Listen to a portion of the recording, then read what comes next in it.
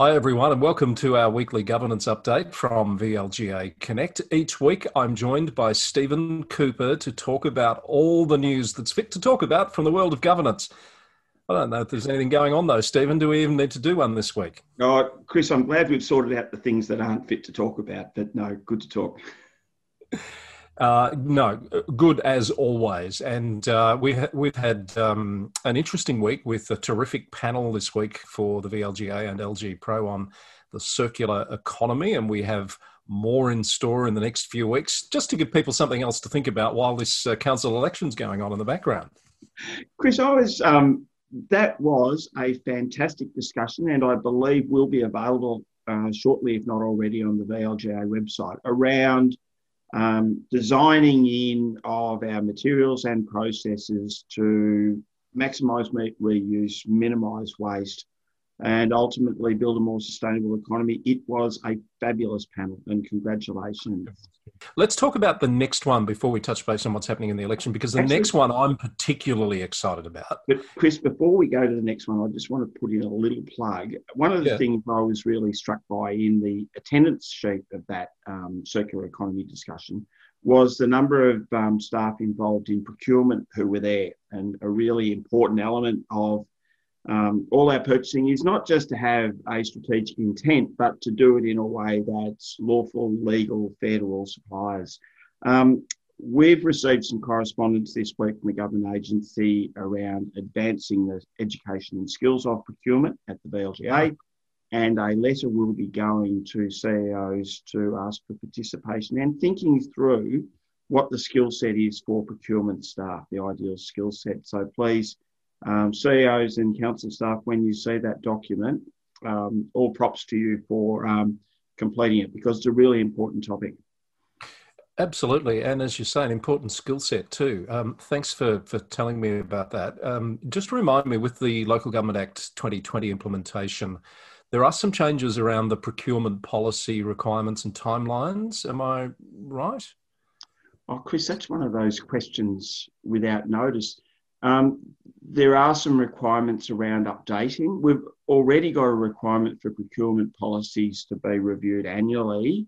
I would think from a risk perspective, it would be wise of any incoming councils, particularly when you're looking at delegations, to have regard to procurement risks, and that compliance risk is one of them.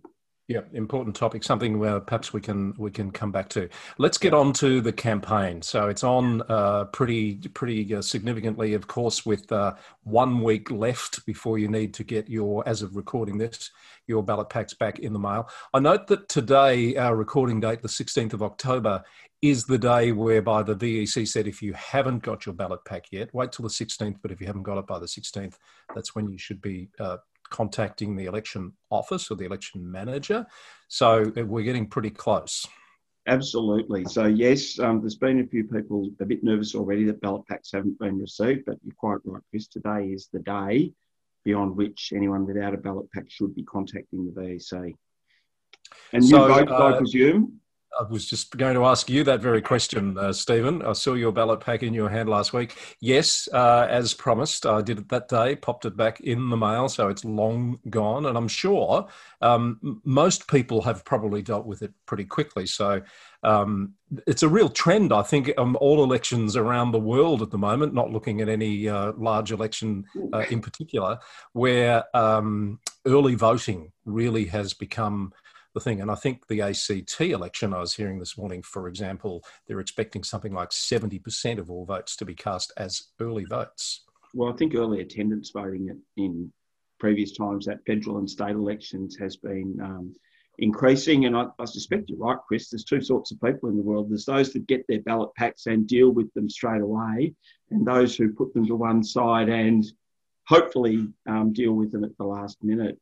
We had a bit of news at our place subsequent to our discussion last week.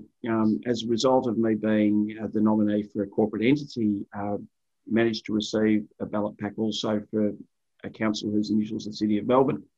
And you might recall there's 59 candidates, Chris, and I did want to vote for a particular candidate, but I didn't want to follow the ticket. And I was mightily relieved when the last square was the number 59.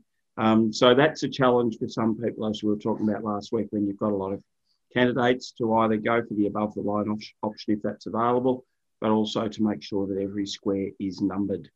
That's very, very conscientious of you, Stephen, to do below the line. I'd love to know the statistics on how many people bothered to do that, actually. I suspect, though, that when they're opened up the VSC, just look and go, oh no, another one. But anyway, that's the democratic right, Chris. And of course, you've got 2 ballot papers for City of Melbourne, haven't you? Because you would have had the mayoral ticket as well. 8, am I right? Are there eight tickets on that? Or? Something, there was a number like that. If it wasn't 10, it wasn't far off it. Yeah. All right. So now we'll get back to the panel that's coming up that I'm a little bit excited about, because we're going to spend some time, a couple of Wednesdays from now, talking about the role of the mayor. It's more than just a title, and the timing of this is deliberate because it's around that period where councillors will be starting to, or incoming councillors will be starting to get a sense of whether they're likely to be elected or not, perhaps. And thinking about, who's going to be installed as mayor. So we wanted to talk about the role. It is as the name says, more than just a title. And think about, who's best placed to lead the council, and what do you expect from, or should you expect from, a mayor, particularly in the first year of a new term? I think that's, and that's right, Chris, and we're all really excited about it, because it's such an important topic and good for incoming and existing councillors to think through the job description. And there have been changes in the Local Government Act. So as we've talked about before, the role of the mayor has been beefed up to have greater responsibility for conduct and the relationship between the group of councillors that it's maintained in accordance with the Code of Conduct. Also, the leading the reporting back, or the development and reporting back of the council plan, so a more strategic role. So there is that job description of mayor, and it's not for everyone. So if a new council can be as informed as possible, and they have a month from the date of the election to actually make that decision, then hopefully this will be of some use in that process. And on our panel, we have Noelene Duff, who is the Chair of Administrators at the City of Casey and a former long-term CEO at the City of Whitehorse primarily. Peter Stevenson, a former Mayor and Municipal Monitor.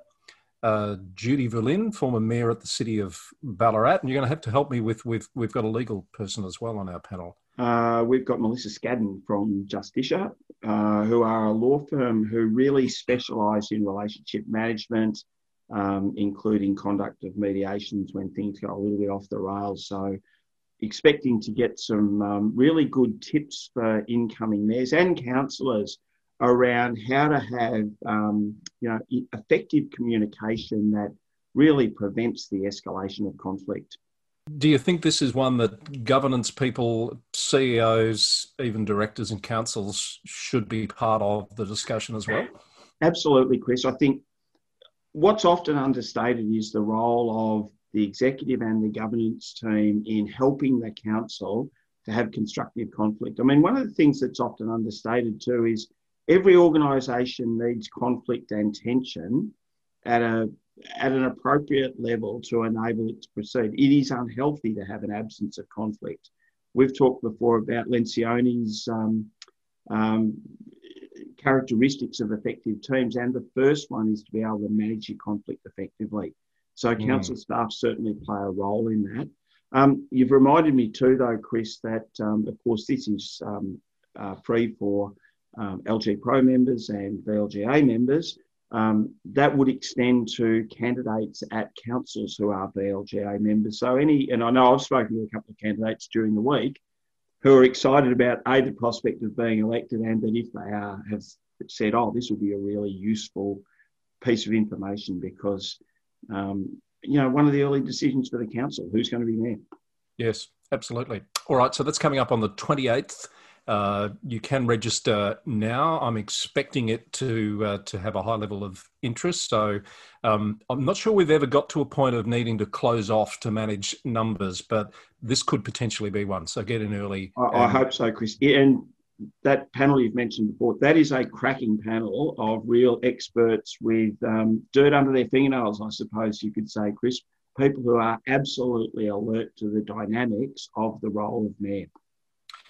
Now, speaking of dirt under the fingernails, before I let you go, a bit of dirt around on social media for this campaign that we should just touch on very briefly. You've made some observations about the tone of, or some of the behaviour that's happening out there, which is disappointing to see. Yeah, and I know one of the Melbourne newspapers in particular has had an interest in this in the last few days of, the conduct, the fact that, of course, this is the first real Facebook election, if you like, Chris, and that's brought about certain behaviours and people thinking that, or labelling some of the behaviours as bullying. And we've also seen reports over the last week of the defacing of posters. And, people that do that sort of thing would probably be wise to have a look at sections 300 and 301 of the Local Government Act because, and even if it's not in the Act, it's about local democracy, and local democracy should be civil. So the Inspectorate have obviously had a lot of complaints, and they will take their course as the election plays out. Some will fizzle out. Some might find their way into electoral tribunals, I suppose, Chris. Indeed. All right. On that note, we might leave it there, Stephen. Thank you. Great to talk as always. Next week when we speak, I'm not sure if we're going to record on the AFL holiday. We might take some time out to do that because I'm sure people will be still looking for your weekly insights. So have a good week. Well, Chris, neither of our teams are going to be troubling the AFL Grand Final, so there's no reason why we can't, I suppose. Thanks for the reminder. Yeah. Very true, though. Thank you, Stephen. We'll talk to you soon. Cheers, Chris. Stephen Cooper with us for the Governance Update, as always, on the LGA Connect.